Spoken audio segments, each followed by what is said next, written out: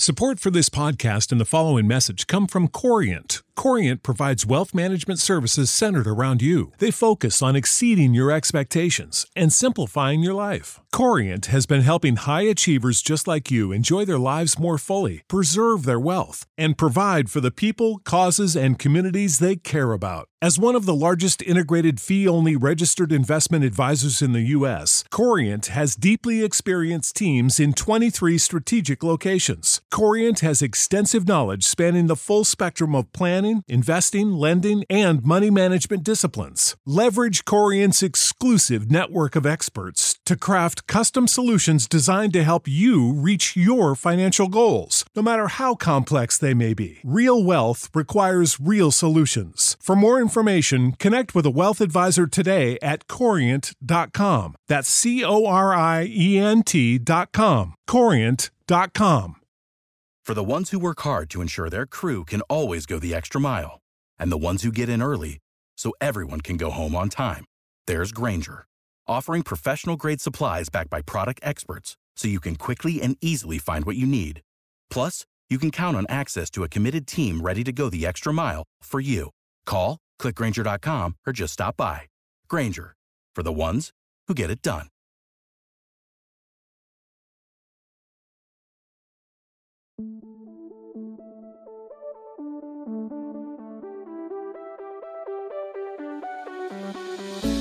You're listening to Two Chunks and a Hunk.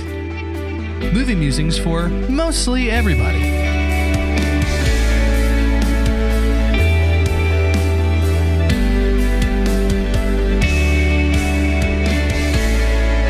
Hello and welcome to Two Chunks and a Hunk, where the hills are indeed alive. My name is Jordan Wonders, and this week I am your chunk. I'm Doge, and you brought Chunk back into the house. I had forgotten. I'm Carter, and I need to find another quote. I'm Carter, and only grown-up men are scared of Hunk. I am a grown-up man. And Not I'm trying to very brag, scared of Hunk. But I'm afraid of why you're the hunk. Will you please tell us why? You might actually be afraid of why I'm the Hunk. I'm just getting really excited, y'all. You know, when the mid to late August comes around and Hard Knocks is on TV and, you know, the training camp vibe is in the air for football, means that there's also fantasy football. So my fantasy football drafts will be pretty soon. It's almost like a holiday. And so I'm pretty excited about that. I'm feeling kind of hunky. I feel like I'm ready for the season. What class are you certain times for fantasy football? What class did I choose? Cleric. Okay, good. Yeah. Perfect. Yeah. Chaotic neutral, because you never know what's going to happen. Just kind of put myself right in the middle. I think I would have gone Bard just so that I can be the guy who's like, are you ready for some football? You know what I mean? Do you mean Carrie Underwood? Yeah. That was my Carrie impression. Good job. That was a really good Carrie Underwood. It was crazy that her dad, she takes over the role of that, like from her dad. I love the lore there. Like Hank Williams Jr. Yeah. Who did it first? I thought you were about to say she becomes president after Frank and Claire Underwood are done being president. And I was like, what is this crossover that we've created? Yeah, well, yeah. The only other song I can do a really good Carrie Underwood impression on is the one where she's like, 'cause I dug my keys into the side. You know, and so I think that's a... Wait. That's you claimed that to be a good Carrie Underwood impersonation. That's if Jimmy Neutron's teacher was Carrie Underwood. Yeah, that's good. Mrs. Fowl. Oh, wow. Oh, that's good. And but also yeah, fantasy Carrie football Underwood. season. I'm excited. You know, roll for initiative. Let's get this party started. Yeah, I think that's great. It's going to be a good time. Speaking of getting parties started, we are continuing our Choosical series with the fourth and second to last musical that you, the listener, has chosen. This week, that musical is The Sound of Music. And I gotta say, I'm pretty excited to talk about this one. Doge, this is your first time watching this movie, right? Yeah, I've got it pulled up on my other screen, so it'll be kind of like a Just live commentary right episode. And before we really talk about it, I need to know more about it. And I need everybody to be on the same page with a synopsis brought to us courtesy of the incredibly talented the wickedly talented Katie Peslis. The opening scene is quite long and obnoxious, but it shows us the Swiss Alps and the convent. Maria doesn't fit in as a nun. The others think she just needs to move on. Maria says goodbye, no more masses, becomes a nanny to 7 little. They try to trick her and treat her like dirt until she makes them some dope pants and skirts. Their dad, the captain, is mean, doesn't like her. The kids learn to sing, and to make matters worse, Nazis are gaining more power each day. But Captain Von Trapp says we'll run away. There is romance, such great singing. Julie Andrews is back. This movie is one of my favorite things, except Reverend Mother's song. Doge, I want to know what your impressions of this movie were before you watched it. So like, because I would say The Sound of Music is like culturally present, right? And so, Sure. Yeah. Oh, yeah. you know, having never seen it before, what were your sort of impressions going into the movie before you even hit play? There are, I think, two wells or pools that I was drawing from. Okay. And one is substantially more embarrassing than the other. And we actually did get either an email or an Instagram DM of a listener who had the same experience with this movie. Tell me it's The Pacifier starring Vin Diesel. The first thing is that I realized a lot of songs are from this movie that I did not know were from this movie. Ooh. I knew like virtually every song that All Star and exactly when Julie Andrews was like somebody. I loved that. It was really good. No, there's a lot of songs in this that I did not realize were from this, and so that was cool to see those actually in context. But the second thing is from 2005, Smash Family hit The Pacifier starring Vin Diesel. That's how I was familiar with this movie. Oh my goodness! And I haven't seen The Pacifier though. I did a little digging on that. There Also, a movie about a nanny. Sure thing. Vin Diesel becomes a caretaker to this group of children. Their last name is the Plumbers, which is undoubtedly a reference to Christopher Plummer in this movie. And they put on a production of The Sound of Music at the kids' high school.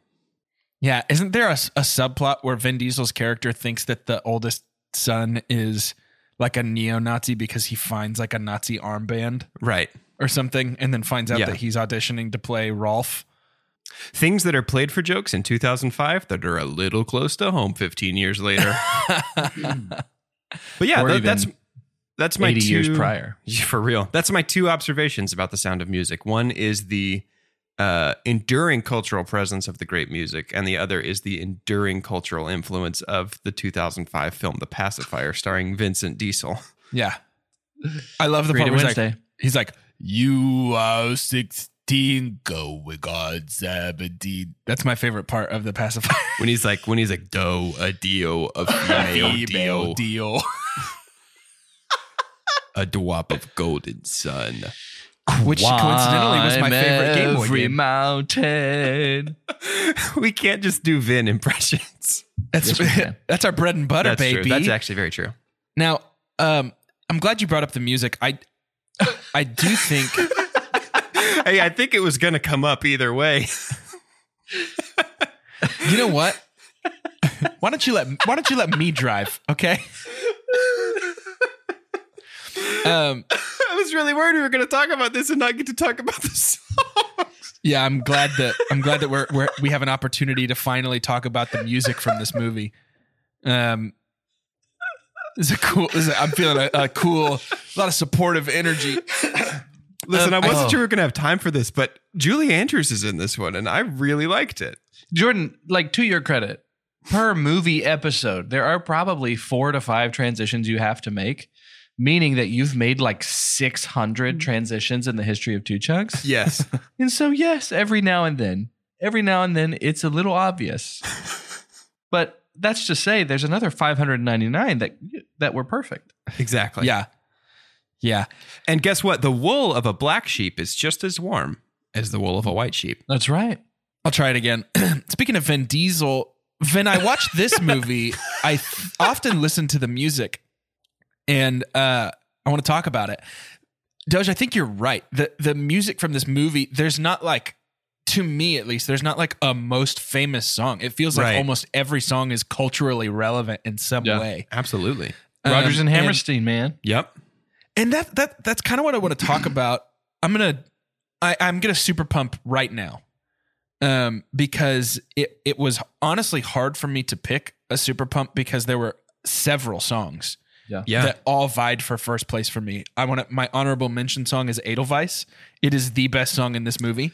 Dude, I had no so idea pretty. that was not, and it's a Plummer. super common misconception that is Austria's national anthem. But I thought that was not right. I knew that it wasn't their national anthem, but I Right. thought that it was like a folk song. I had no idea that originated in this movie. I was reading about that, and they compared it to Hammerstein's work on the song Old Man River, which sounds like an actual spiritual, but like all of that's just stuff that he created and instantly nailed the tone of those centuries old songs. Those two just seem so aware of Yes, the totally. period on And almost all of their Edelweiss music. is, I would say, perfect. Like, it is a perfect song. Yeah. But my super pump for this movie has to go to Do Re Mi, the full sequence. Yeah. Yes, dude. Same. It is incredible. What a bop. I felt the It same is. way. It is And so good. It's so good in everything happened, like the cuts and transitions and like them bonding during that time. But what I Okay, want so to if we're focus talking on about cuts the and most, transitions, then that'll be my super pump as well. I think that is, really? yeah, that's where it stands out the most to me. Anyway, Yeah. I don't want to hijack you. well, my main point is I think Do Re Mi shows off that this musical, more than maybe any we've watched except for La La Land so far, is like kind of a love story of music as well. Like Do Re Mi, like my favorite part of the whole thing is all of them on the stairs with the kids singing their parts as they jump to the stairs, and she's singing up the scale as she walks. And like, I don't know, there's something so interesting about like, yes, it's a musical. Yes, it's fun. Yes, it's hugely famous. But also in this moment, like they're really using solfege in theory to like create these chords with each other. And it's just really cool. I don't know. Yeah. I don't know that I can It's- pinpoint something else like that. It's funny. It's interesting because I love how, and it's never really, yes, we do plan ahead, for like full semesters and sometimes years ahead as to series that we're going to do. But it's interesting to kind of have some crossover in terms of ideas. But there is a connection to me, like of Chris Nolan movies and then what Rodgers and Hammerstein's music has done in Sure. Sound of Music. In that with Christopher Nolan, we've talked about how he just takes concepts that would normally be pretty hard to understand and gives them to us in a way that is super enjoyable. Sure. Like Yeah. it is really advanced. Do Re Mi, the parts and everything that they're having to do there, and when they're splitting back up, and not to even mention visually how they've basically turned the stairs into a keyboard, Right. Like, Yeah. or a xylophone. Like I thought it was just brilliant. And here's another interesting thing. We keep talking to Doge about it being his first time. I know that my infant eyes have seen this movie. I did not remember hardly anything Oh, really? about The Sound of Music. So it felt like the first time I had seen it. And so for things like that, a lot of the times it gets kind of farcical for like Do Re Mi and Good Night and all that kinds of stuff. Like you forget how like actually really good those songs are. I think they Yeah. get dumbed down when they get Totally. impersonated. But in the OG, man, yeah, I knew as soon as I saw that scene, I was like, this is my super pump. This is so Yeah. good. Well, it There's- feels so like ahead of Thank you. its Yes. time. You know what I mean? Like Mary Poppins was a year before this, and Mary Poppins, while it has aged well, looks and feels like a product of its time. And this sequence to me felt so much more modern than Mary Poppins, which was just a year before. And I think this sequence is a good example of like in microcosm what my super pump is, which is just the actual like the editing and cinematography of this, the way that we frame people against these huge backdrops of the mountains, and then Dude, even it's of the city. super modern cinematography, like weirdly modern. We're using quadrant based cinematography, which is not something that we do a lot in the 60s. Like this is we're kind of ignoring. I'm sure you've heard the rule of thirds, right? That you position your subject or their eyes along a grid, a 3x3 grid in your frame, but we're actually using a quadrant-based grid. And so we have the scene I'm thinking of in particular is with the horse fountain. Whenever Maria's singing that first song, she's tiny in the bottom right corner, and then she just stays in that bottom right corner the whole time that we're framing the shot, and then we got to the next one. But it's like, yeah, just the whole thing, the actual assembly of the film is so good. Yeah, and Robert Wise as a director is so interesting to me because while he's done like Sound of Music and The West Side Story, he also did The Andromeda Strain and like Star Trek The Motion Picture. And so he's like, he's not a one-trick pony. He's done a lot of stuff that is just pretty good. I mean, he had like The Body Snatcher was one of the very first things that he did. So he's been all over the place. Yeah, it's interesting. This doesn't feel... So we talked a little bit with Greatest Showman, and I think maybe a little bit with Mary Poppins about how like musicals frequently feel a little bit like a fever dream, because there is something uncanny about like everyone knowing the songs and like singing together as though it's normal. Like there is something out there and strange. Somehow this movie, for the most part, so this movie does something interesting where a lot of times like the characters are actually singing. Like it's saying like, let's sing this song together. Like that's a good point. Or like watch these people sing the song. And so I think it feels more like a movie than a fever dream. And I know that's flimsy, but like you look at like a Greatest Showman and like in fiction, they're not singing these songs. That's how the moments are being presented to us. And there's a little bit of that here, but a lot of times it's, hey, the Von Trapp kids are going to sing for us now. Everybody pay attention. It's the Von Trapp kids for sure that is more realistic. It's somewhere between like A Star Was Born and The Greatest Showman, where it's like, this is still a movie about characters who are singing, but sometimes they're singing because they're in a musical. You know what I mean? Like it's that weird Venn diagram. Right. And it works, I think. Yeah, very much. And it just makes it feel, I don't know, there's something about when you're watching a movie and the world reacts the way you're reacting. Like when Liesel scoots up on the, or not Liesel, when Gretel scoots up on the stairs and leans her head over and everybody is just kind of like, oh, it's like, yeah, of course. Like that's how you should react. Yeah, obviously. Yeah, very good. What's interesting is Sean Penn is who played Gretel, a very young Gretel. That's crazy. That's nuts. See, I was expecting Kiefer Sutherland, but I have never seen this. So that's probably on me. Yeah.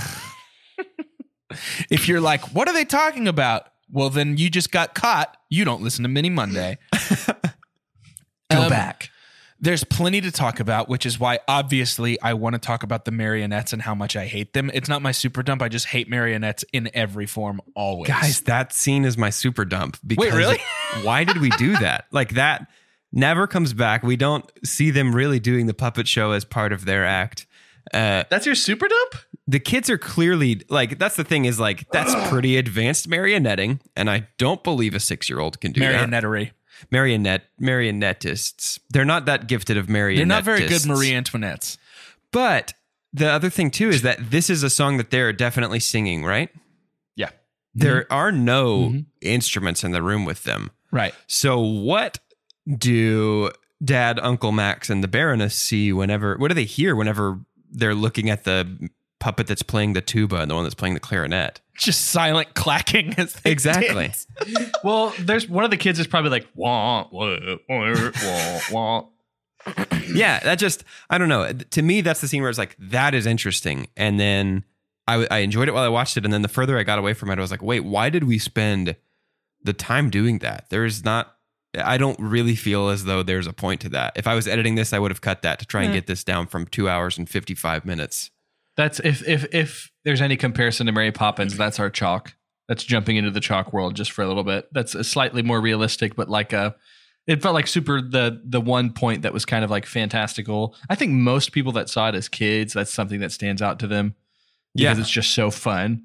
But yeah, in terms of not fun, it's horrific. I hate marionettes. You don't like marionettes? No, never. Don't like them. You must have hated Pinocchio.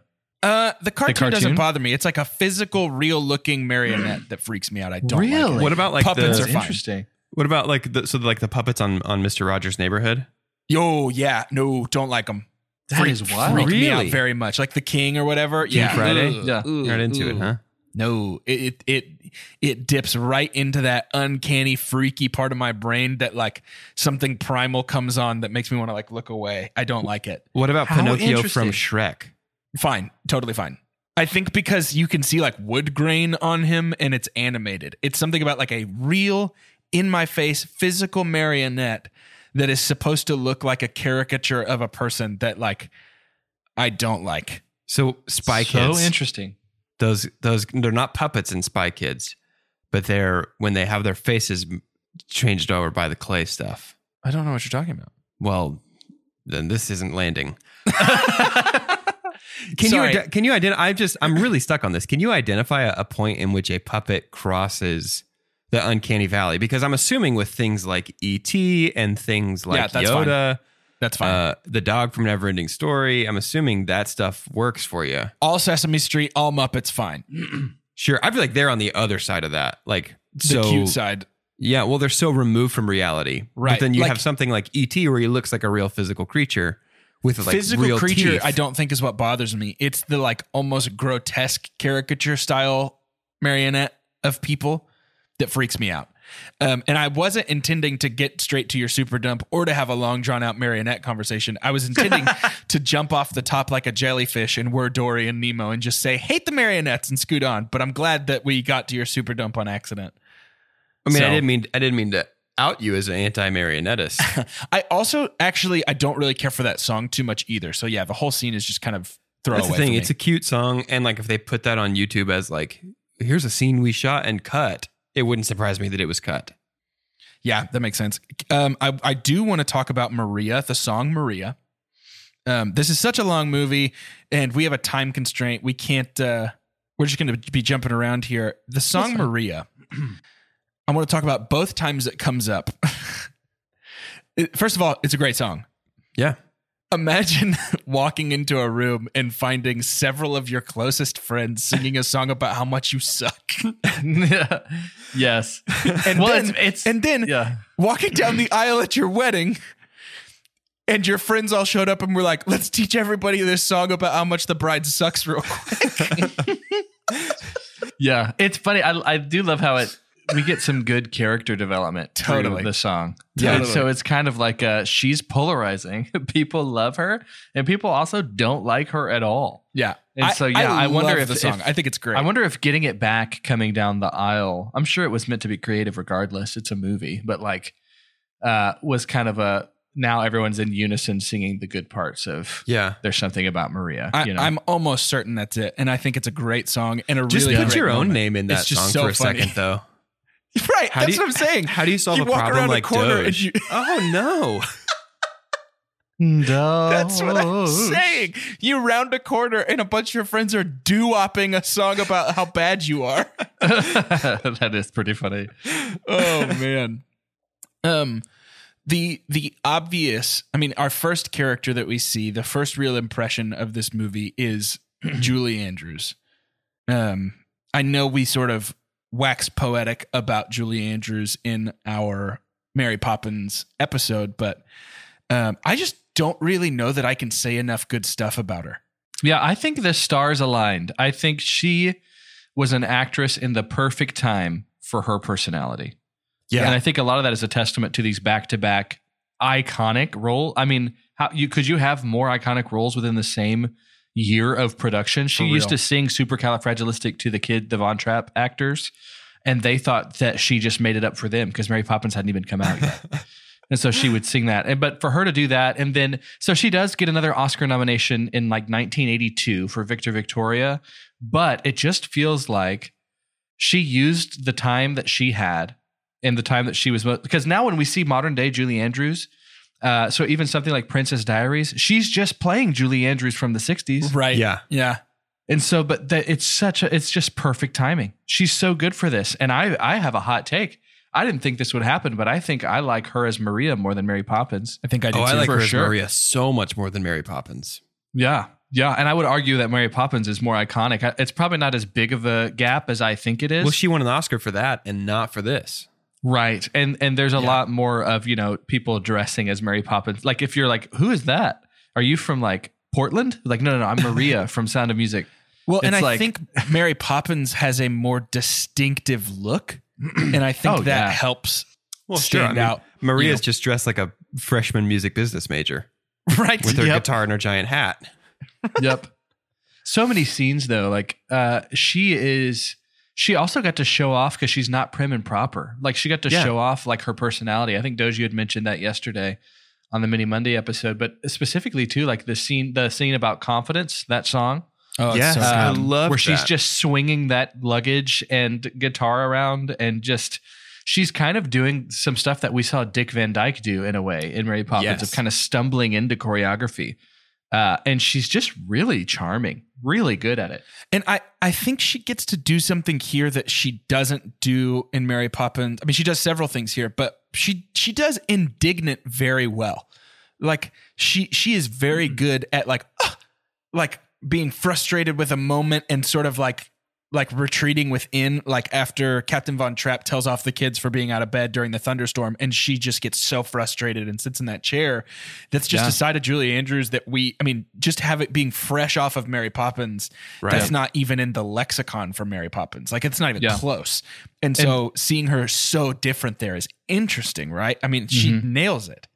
Yeah. I think while both Mary and Maria, which it's kind of funny how close their names That's are. really interesting. One while might even say the both of same them- name in different languages.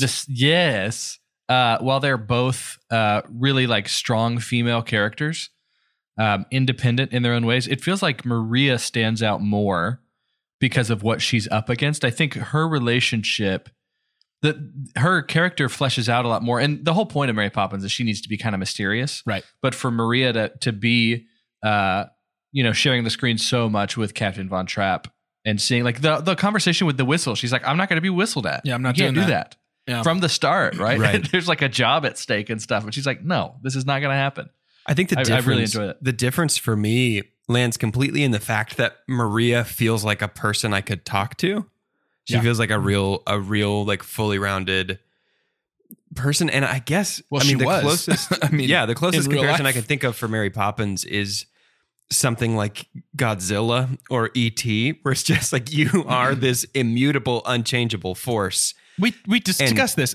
Yeah, and Mary through Poppins that is force, an eldritch abomination. Sure, she's Yeah. a Maiar from Middle Earth, but like that's the difference to me is that Julie Andrews gets to play a person here. Totally.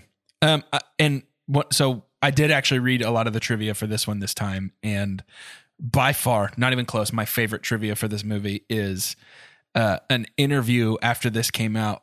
Somebody interviewed the real Maria Von Trapp and asked her, was the movie accurate? Were you that bad at being a nun?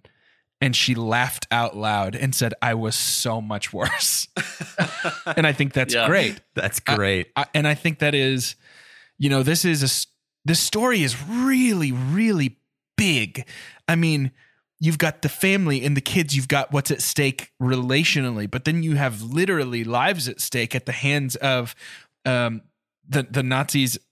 I guess invading, but really shutting the borders of Austria and kind of taking over. I mean, that's a big stake, but really this movie is about Maria. I mean, it's about the kids, it's about Captain Von Trapp, but this is about kind of Maria's journey and how she interweaves here. And you have to, I think, to stand out in a movie with singing children, fancy parties, and literal Nazis, you have to be something special. And when that movie is based on a true story about a real family, it kind of requires the real person to be special a little bit. And so I just think it's really fun that we get this. I don't know, and maybe I'm romanticizing something that never existed or reading in too much, but I just love the idea of Julie Andrews. And I think I mentioned my sister loves Julie Andrews, and I think this is her favorite movie of all time. And it makes sense to me. Like Julie Andrews is powerful just as a presence, but also as Maria. Like it feels like she's confused, right? And scared, but it never feels like she's not in control of herself and like what she wants to do.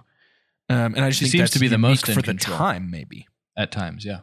Julie Andrews feels in this and in Mary Poppins, I think you're exactly right, Carter. This like 1964, 1965, these 2 years, it feels like she kind of reach the status of like a Robin Williams or even like a Leonard Nimoy of just like what you do is so uniquely you that there will never be another one of these. Yeah. And I feel like with Julie Andrews, it doesn't stand out as much.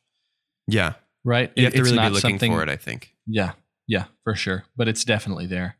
I'm tired of not talking about how much a young Christopher Plummer looks just like Michael Fassbender. It really, Jordan, you had sent that out. Yeah. You had texted that out, and it was a relief. It's like when you have the song stuck in your head and you can't remember the name of it or who did it, and then someone comes in and does it for you. Like that made me sleep better. Like that was a big deal. Dude, it is freaky. And I'm not the only person that has thought that. I Googled Christopher Plummer M. I typed in the letter M, and it was Christopher Plummer, Michael Fassbender. Like, Yeah. Google knew already. It was like, oh yeah, you and everybody else. Christopher Plummer is so interesting in this to me because he, yes, looks like Michael Fassbender. I also can see shades of James McAvoy, of Ewan McGregor, and of John Hamm in him in this as well. John Hamm, interesting. I hadn't thought about that. He's got this weird like mid-century allure to him where I'm confident that he smells like oil and knows how to fix an airplane.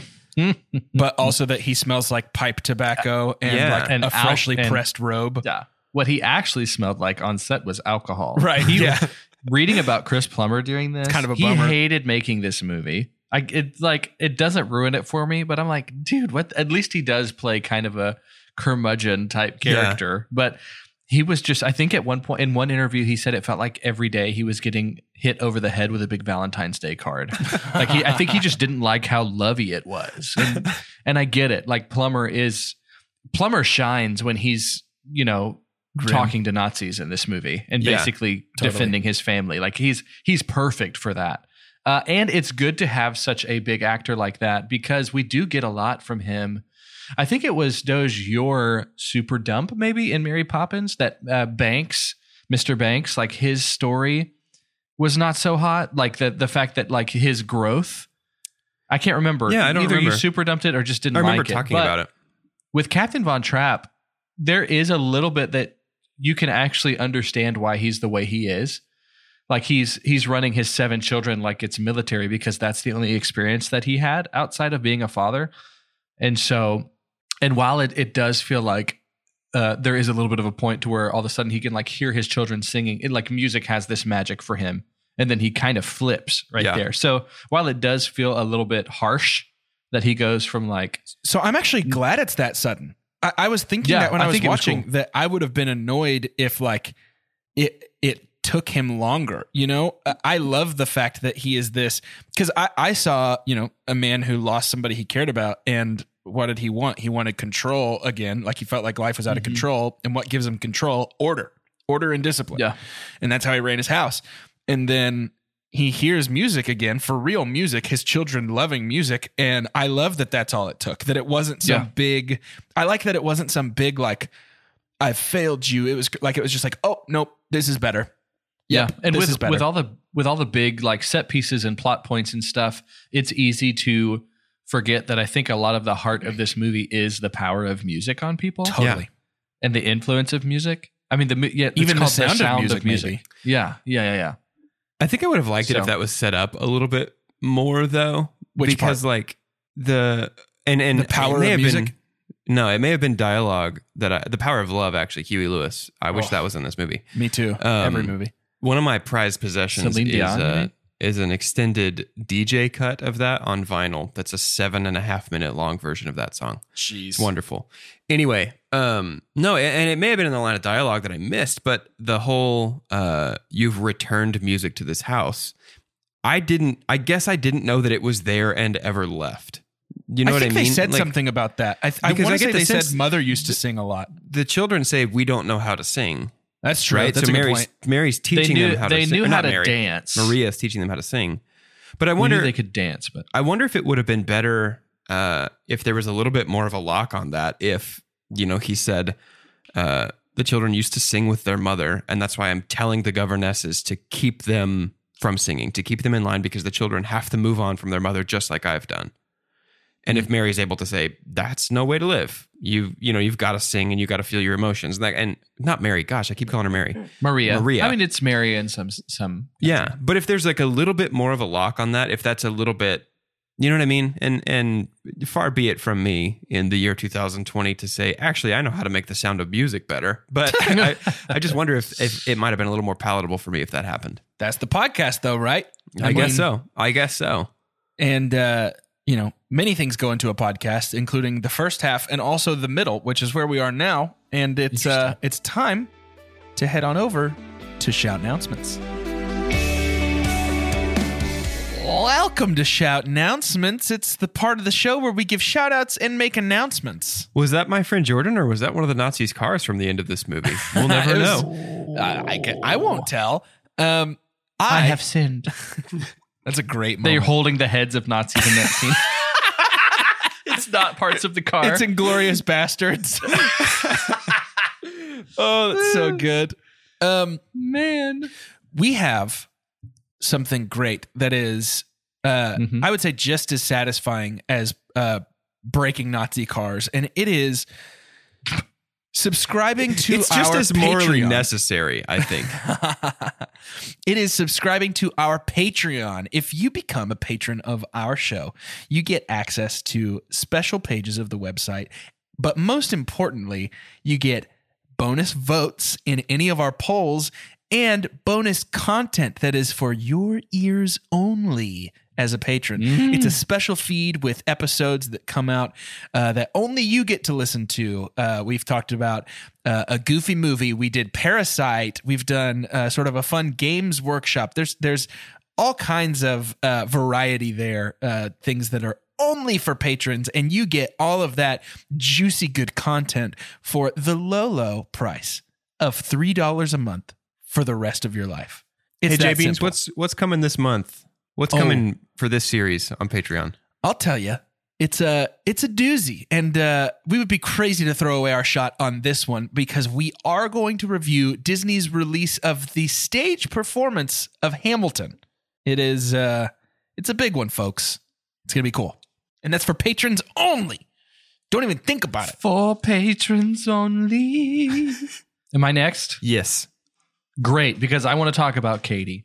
Katie Peslis, who has been a part of this podcast. We're going to get her back, and I've missed her. We're going to get her back like in the flesh, talking Les Mis with us next week. Woo. And talk about a finale to a musical series. This one feels pretty perfect, but we'll be talking about Les Mis with her. Please continue to go check out her content. She really is dishing out stuff every day, whether that's via her Instagram story on Katie Peslis. So that's KATIEPESLIS, Katie Peslis on Instagram. And she gets a lot of really talented friends to come join her and sing sometimes too, not to mention her cute little golden retriever, Finn. I'm here for Finn. Finn is the number one attraction for me. There's a lot of good Finn content. Katie, too. you're great, but I love your dog. It's the dog for sure. So please go check out Katie Peslis, give her a follow on Instagram, and then anticipate next week, which will be a great finale to our series. Next week, we're going to bring her home, and you don't want to Les Mis it. Another thing you're not going to want to Les Mis is our next series coming up. You may have noticed, if you're listening very closely to the episodes of this series, of our Nolan series, we have little clues, little hints sprinkled throughout, almost as if we are a blue dog leaving paw prints on things we want you to notice. Yeah, Blue's Clues. But our next series, we're not talking about Blue's Clues. We're going to be talking about some mystery movies, and we're excited to unveil a new series called Mr. E. And who is Mr. E? You might be wondering to yourself, who is Mr. E, and what films will he bring the Pod Boys? Well, dear listeners, that is a mystery.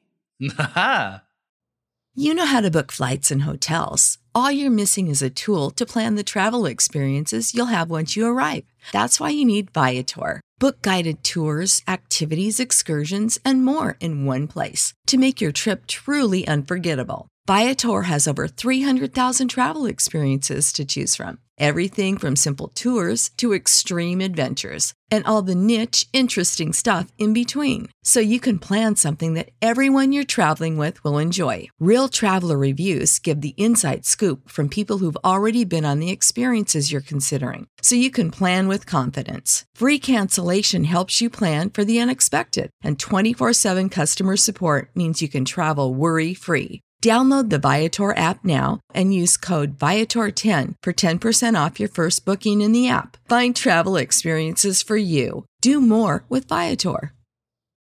For the ones who work hard to ensure their crew can always go the extra mile, and the ones who get in early so everyone can go home on time, there's Grainger, offering professional-grade supplies backed by product experts so you can quickly and easily find what you need.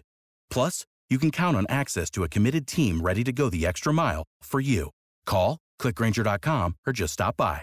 Grainger, for the ones who get it done.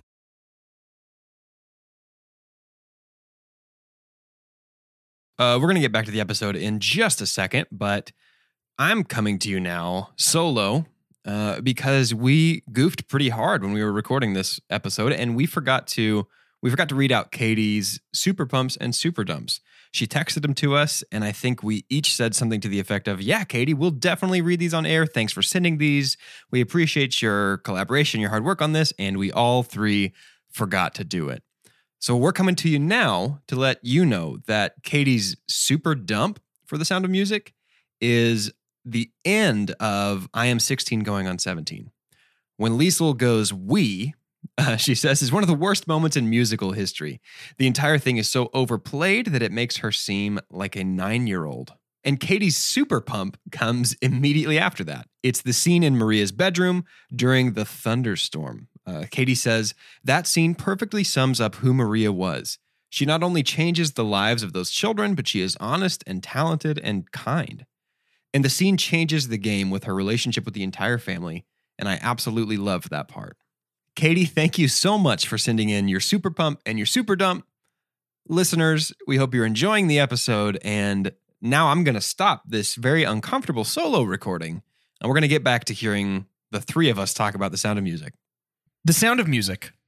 My super dump for this movie is, and this is tough, for Jordan, this movie is about 40 minutes too long. Yeah. It's hard because it's really piecemeal, the things that I feel like need to come out. And I mean, how do you say, yeah, I'd love to trim down The Sound of Music, but that's exactly what I'm saying. I think the whole marionette scene can go. I think there are a lot of like long, lingering moments that could be trimmed down pretty significantly and still get the point across.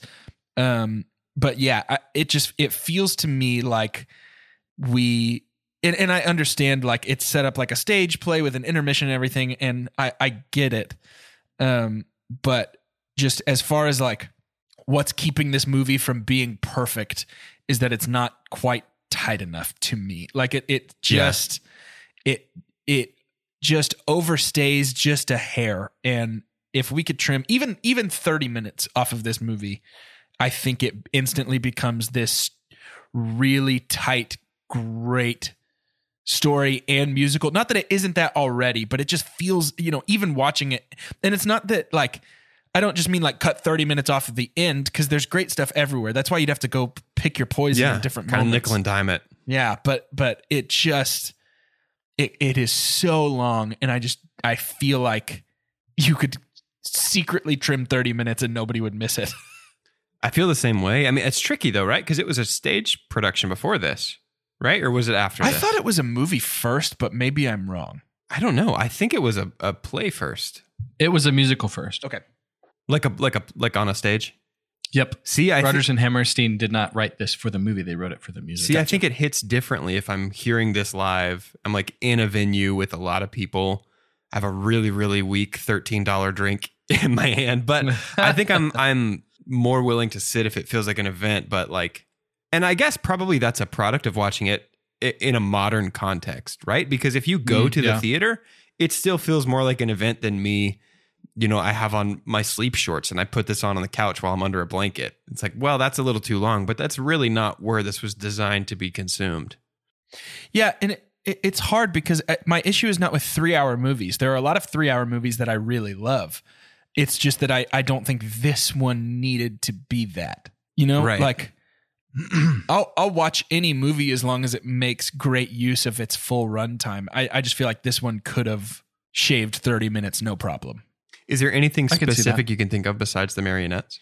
The marionettes, I think that we don't need a 4-minute opening credits to the movie. Like, I think we could have started to establish some things early. I think that there are things like there are some long pensive stares maybe that could have been about 30 seconds shorter here and there.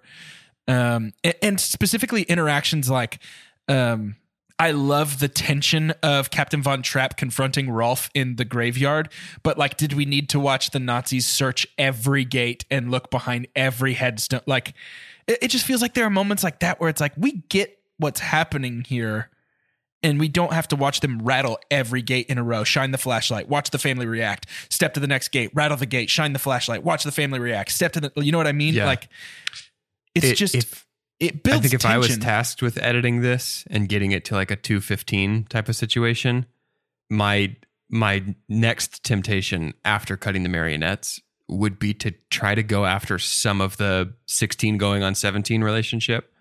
Sure. Because I just like, it's good, it's iconic. If we're trying to get this down, I don't know that we super duper need that in the movie for the rest of the movie to make sense. I love It's that great. he's the It's one great. that confronts them in the graveyard. It's great, but it's a You know, D like- plot at best. You know what I mean? There's A plots, B Sure. plots, C plots before it. Yeah. I think it's necessary to know the Baroness's motivations, but I don't think we need to have too much time with them talking about it. So that's some of the stuff that I would cut. I would even say that the Baroness almost feels pointless. And Let's get her out of here. Cut her. I agree, except I think the way to fix it is to do so in the original stage play, I guess. Their difference of opinion is that it's not that she's a Nazi sympathizer, but she is kind of like roll over and take it. And Captain Von Trapp is like, no way. And that's what breaks them apart. It is not he's already in love with Maria, but that's point B to their breakup. Yeah. And I think that if we stuck to that, then we don't have to have all of the in and out interaction, jealousy stuff. And we can just go straight to that conversation and just cut out some fluff that, and I think Because you don't have to love triangle it. right. Because that was among the weakest things for me. That was almost my super dump, is that the Baroness hatches this whole plan to be like, oh, I'm going to convince Maria to leave. And then the second Maria comes back, the Baroness is like, well, I guess she's won. I better save my pride and dump him instead. Right. It's like I'm going to get her to leave because the captain's mine. And then Maria comes back and she's like, honestly, well played. See you later. I never would have expected that. Yeah, that whole thing does feel pretty weak. And I just don't think she's that interesting. I think Max is far more interesting. Actually, can we talk about Max for a second? Please. Is part of his plan the whole time to obviously I know that it's not to help them escape necessarily, but is part of his plan to try it seems like he knows what's coming with the Nazis. Is part of his plan to set the Von Trapp family up for success as far as like, if I make them more important locally, then they will be safer? Or is that just a happy accident at the end? I don't know. It felt more like an accident to me. I don't know. I don't know that I see that throughout the duration of the movie. Maybe it's the curse of knowledge and knowing what happens eventually, but watching it, I couldn't help but notice like, is his motivation strictly, I want to make money from the Von Trapp kids? Or, there were moments where it was like, it really seems like maybe he's having to come to grips with what he should actually be using that platform for, which is like an escape instead of making money off of them. I don't know. Even not escape so much as like, I don't know. I'm reading into it, I think, but there were moments where I was like, is he trying to make sure that it's like the Nazis can't touch the Von Trapps without upsetting the local population? Like, is he trying to make it to where they are a little more untouchable if they don't make it out? Yeah. That's just kind of what I'm thinking. I don't know. Can we talk about them making it out? Can we talk about the escape right now? Yeah. Can we do that? Something that happens before that. So it's actually before Maria actually goes back to the Von Trapp. She's with the nuns again. We get a really good song, Climb Every Mountain. Oh my gosh. But my super dump is the way that was shot. And we talked about how creative this director is and that we do like a lot of the shots and that they're not just like your basic, like, okay, here's where all the action is. Let's put it right here. But our singer was literally in the dark the whole time. Did anybody notice that? I know why. She wasn't. She wasn't singing. She is a singer, but couldn't carry that because she was too old. And so she's actually lip syncing this. They had her start the shot turned around because she could never nail like the beginning of the track that they were playing on set for her to lip sync. So even lip to. syncing, she couldn't do it? Right. Because there's not like and start in 3, 2, 1. She just kind of had to feel the music and hit that. So she starts turned around and then we keep her in shadow because she just couldn't quite nail the lip syncing of it. Interesting. Because I know that Plummer ended up being dubbed as well, Yeah. but he was like trying to sing it there. So, I don't like the way that was done. I think there was a better way to do it because this is such an epic song. So like this is like if it was like, okay, and you're gonna do you have a dream, right, in Les Mis, but we're gonna put you behind this armoire. And that's okay. But Right. Some people would even argue that Climb Every Mountain, which again, that is our closing credit song when they're literally climbing the mountain. Like this is supposed to be a big deal. I just completely lose it because all you look at, and I get like reframing things because, dang Julie Andrews did a dang good job of like not doing a single thing, but looking like she's listening and learning, right? Yeah. That's good acting to keep that on during all of this. But it was just, I think it was a bad choice for me. It took me out of it and it's not supposed to. I was so bored during that. well, to where almost every other song is emotive in some way. This one, which was supposed to be the most, it feels like it's not moving the scales at all. I told Jess it felt like a special music or something after a church service that one of the old choir ladies had been begging to sing, and all I want to do is leave and go to On the Border. So my spicy Climb Every Mountain take is that so Edelweiss is my favorite song of this musical. I think it's perfect. But I think Climb Every Mountain is probably the best song, but this is the wrong person to sing it. Like she just doesn't have it. Like she's got, and I know this is mean and she can't help it that she's an older woman, but she has old lady voice. And this song isn't her should have singing though. Well, whoever they chose has old lady voice. And this song should have been blasted by like a full power. I mean, this song is beautiful. Like a Kelly Clarkson, a Pink, that kind of a thing. This actress had an Academy Award nomination. As an actress, I think she's great. I don't think she's Academy Award nomination great in this. I don't that either. is shocking. Well, the 60s were a different time, but I think you're about to cry. I just feel like this song. That's my grandma. I think this song You leave the could 60s have alone. been so much more, Carter. I think I agree with you. Like it just it's a swing and a miss on the actual performance. The song itself is out of the park, but the performance in the movie of Climb Every Mountain is swinging and a miss. They had something had happened. Either they at the Academy Awards, it would have made more sense for the Academy Awards, but either it was a Sound of Music, like big anniversary, or Rodgers and Hammerstein. But the song that they chose, no, I think it was Rodgers and Hammerstein, but the song that they chose of all their songs was Climb Every Mountain to like bring all these people out that had done these before.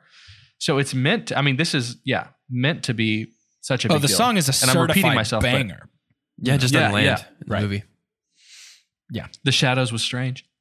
Yeah, the whole thing is wonky. Doge, you wanted to talk about their escape from Austria. While we're talking about things that don't land for me, I don't love that their plan is to just walk off the stage. Like, how was there not somebody at the exits? You know what I mean? That to me felt a little bit like, that took me out of it a little bit, where it's like, oh, they couldn't walk out the door after the show was over. But if they walk out during the show, the Nazis will never expect that. And it's like, we've got the Nazis trapped. Exactly. Yeah, it's, I think, and it does feel like the only reason they did that is to be able to do the song again, to say goodbye. Yeah. I'm like, oh, that's clever. Okay, we're working in the song.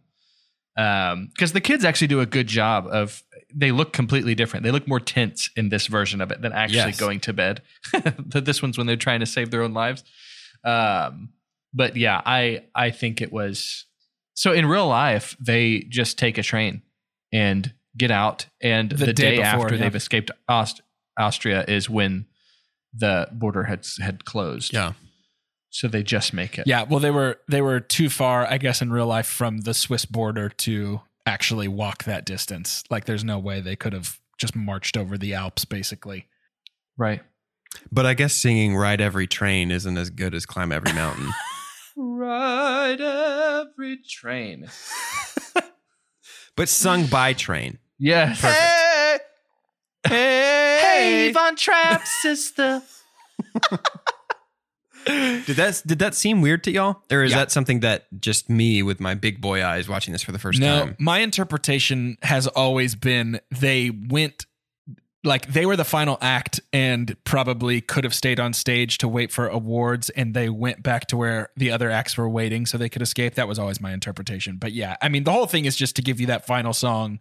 Yeah. And I'm all for any reason to really just stick it to Nazis kind of in any way, both historically and modern day. But it does feel a little goofy here. Yeah. To like that sneak away just feels like a stretch, maybe, I think is a good way of putting it. But I mean, it's a musical. What if we just explain away everything we don't like, give everything a perfect score? Because like it's a musical though. So I mean, like, I guess it's perfect. If I may, one of the other things I want to talk about real quick before we sort of wind this down is the wedding. What royal family do they belong to? Because that wedding is bananas. 2 observations. Number 1, I can't believe they got the real Pope for that. Number 2, there is nothing to indicate that this is not the very next day. Right. And I think that there should be at least something to indicate this is at least a day after their first kiss in the gazebo. Because we've already seen her make 7 entire outfits out of curtains. So I completely believe that Maria could have gone and found some white curtains and made them into a wedding dress for her. Yeah. Like after they finished kissing in the gazebo. This just feels almost Hallmarkian in how quickly this happens. Yeah, that's true. Hey, real quick, I know you were joking about the Pope. That really is, I'm pretty sure, the real Archbishop of Austria at the time. Really? Yeah. Also from The Princess Bride, too. Yep. It's the same guy.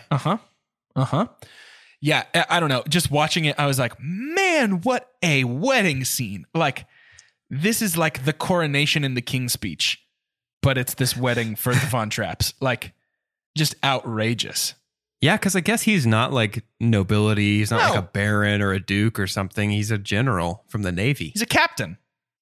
I mean, it was kind of a dump for me. They did kind of send a slew of Nazis to make sure that he would join the army. Like, he's a big deal, I guess. We've spent a lot of manpower on this guy, so maybe he's the dude, you know? Like maybe he's it. And I will say, Carter, you're absolutely right. Christopher Plummer shines in the final 30 minutes of this movie. Like when he finally gets to step up and like out-wise guy the Nazis and like sneak his family away and confront Rolf. I think that is when Christopher Plummer really comes alive in this movie and is kind of, for the first time, maybe it's like, I get why you cast him over someone else. Yes. Yeah. Yep. So I think it's time. What if this had been Dick Van Dyke? And they were just like, well, it worked in Mary Poppins. Let's just do it again here. Oh, it's a good time to run away from Nazis. Idle voice, idle voice. Baroness, I don't love you no more, I don't. It's time to rate this movie. And we're going to do that using science, the scientific cinema scale to be exact. It's created in-house in our very own labs, and it's perfect. And as follows. The best thing we can ever say about a movie is own it, don't lend it. Buy that poster. The next best thing, that's buy it. Followed by rent it, and then stream it. After that is forget it. And last, but certainly least, the worst thing we could ever say about a movie. God hath forsaken us. I wasn't a part of it. Just give us a quick one right now. God's forsaken us. I'll go first, actually. I'm not afraid. I'm not afraid anymore. All right, Eminem. What a good joke. I was between 2 ratings, And I am going to buy the poster for this movie, actually. And it's weird. I tend to not do this so much, but this time, just sheer significance is swaying me a lot. I was leaning more towards buy because I do think it's too long, and but I don't know. Watching it yesterday, this movie is impressive and really, really good. And then just combine that with like the cultural significance of these songs.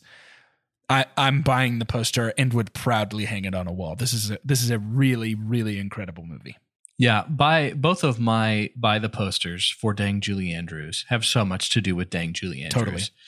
And this one is much more of I think this would have been a natural buy the poster for me.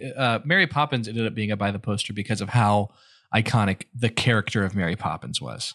But then what you get with this movie, I think I like The Sound of Music more than Mary Poppins. I definitely do. As movies, because this is a better movie to me than Mary Poppins. Mary Poppins, while we think she might not be a better nanny, is a more iconic character.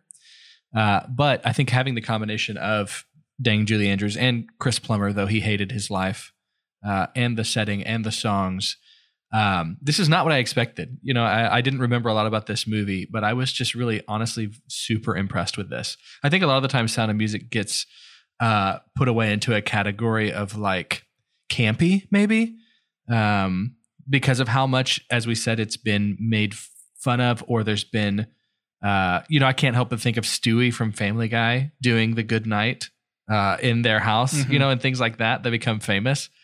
That it kind of gets done to death, but the movie in itself as a whole is just really good. So I'm also going to buy the poster.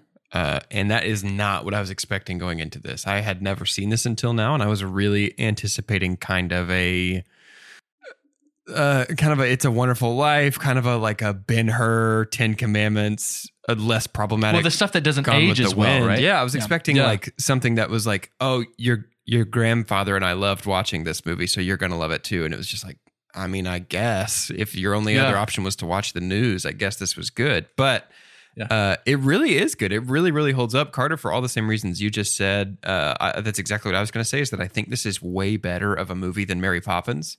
But even just actually watching it, like I watched it on Disney Plus, and it looked to be like a 4K master of this. Like it was gorgeous. Colors were it was gorgeous. a Shots really were good gorgeous. version. I would buy this poster and then try and get my hands on like a 4K copy of it. Totally. Which I'm sure that comment is going to age well in about 5 years when 8K comes out. Chunkies, please don't forget to rate and review. I can guarantee that maybe half of those that follow us on Instagram have reviewed us, and the other half have not. So join the majority. Come on over, and there is hardly anything as influential for the success of our podcast and for the discoverability of this podcast than for you to go and rate and review. It really takes no time. If you go back and listen to our Mary Poppins episode with Katie, who will be here next week, she actually does it during shout announcements to prove the fact that it takes maybe 30 seconds.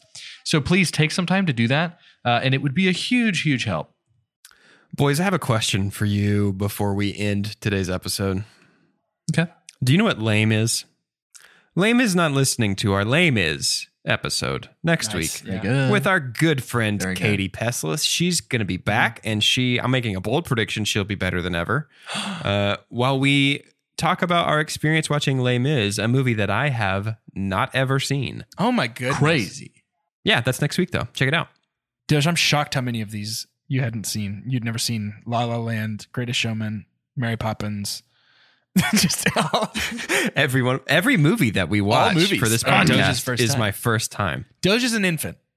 Oh, to see the world through his eyes. To end today's episode, I'd like for us each to say our name and which Mary Poppins scenario we would like to drop the Von Trapp children into.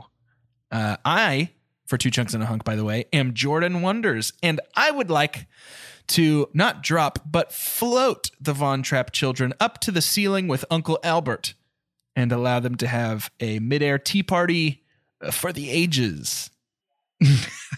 I'm Doge, and I'm going to paint you a picture. You're in a bank. Turn of the century London. I'm there. In walk 7 people, all with masks. And Snow White. This is Von Trappment, and it's a robbery. Mm-hmm. Catherine Zeta-Jones, is she there? Yes. Playing every role, actually. Dipping beneath lasers. Beneath the lasers. I'm Carter, and I couldn't help, even when watching Mary Poppins, this most recent watch, as we're sitting on the steps of St. Peter's, feeding the birds at tuppence a bag, that what an opportunity with these gorgeous steps to get those Von Trapp kids back. And yes, it's going to change the vibe of the song completely, but just to have them kind of hopping around, it's like feed the birds tuppence a bag, like it just like jumping up and down, maybe even jumping on some of the bird feed. I think it's chaotic, but I think it's something that we would need during that time. I think that changes the course of music. What if the bird lady is feeding the Von Trapp kids? Mm-hmm. Mm-hmm. Really makes you think. Mm-hmm. Wow. It certainly does. People aren't willing to go there enough. I appreciate your courage.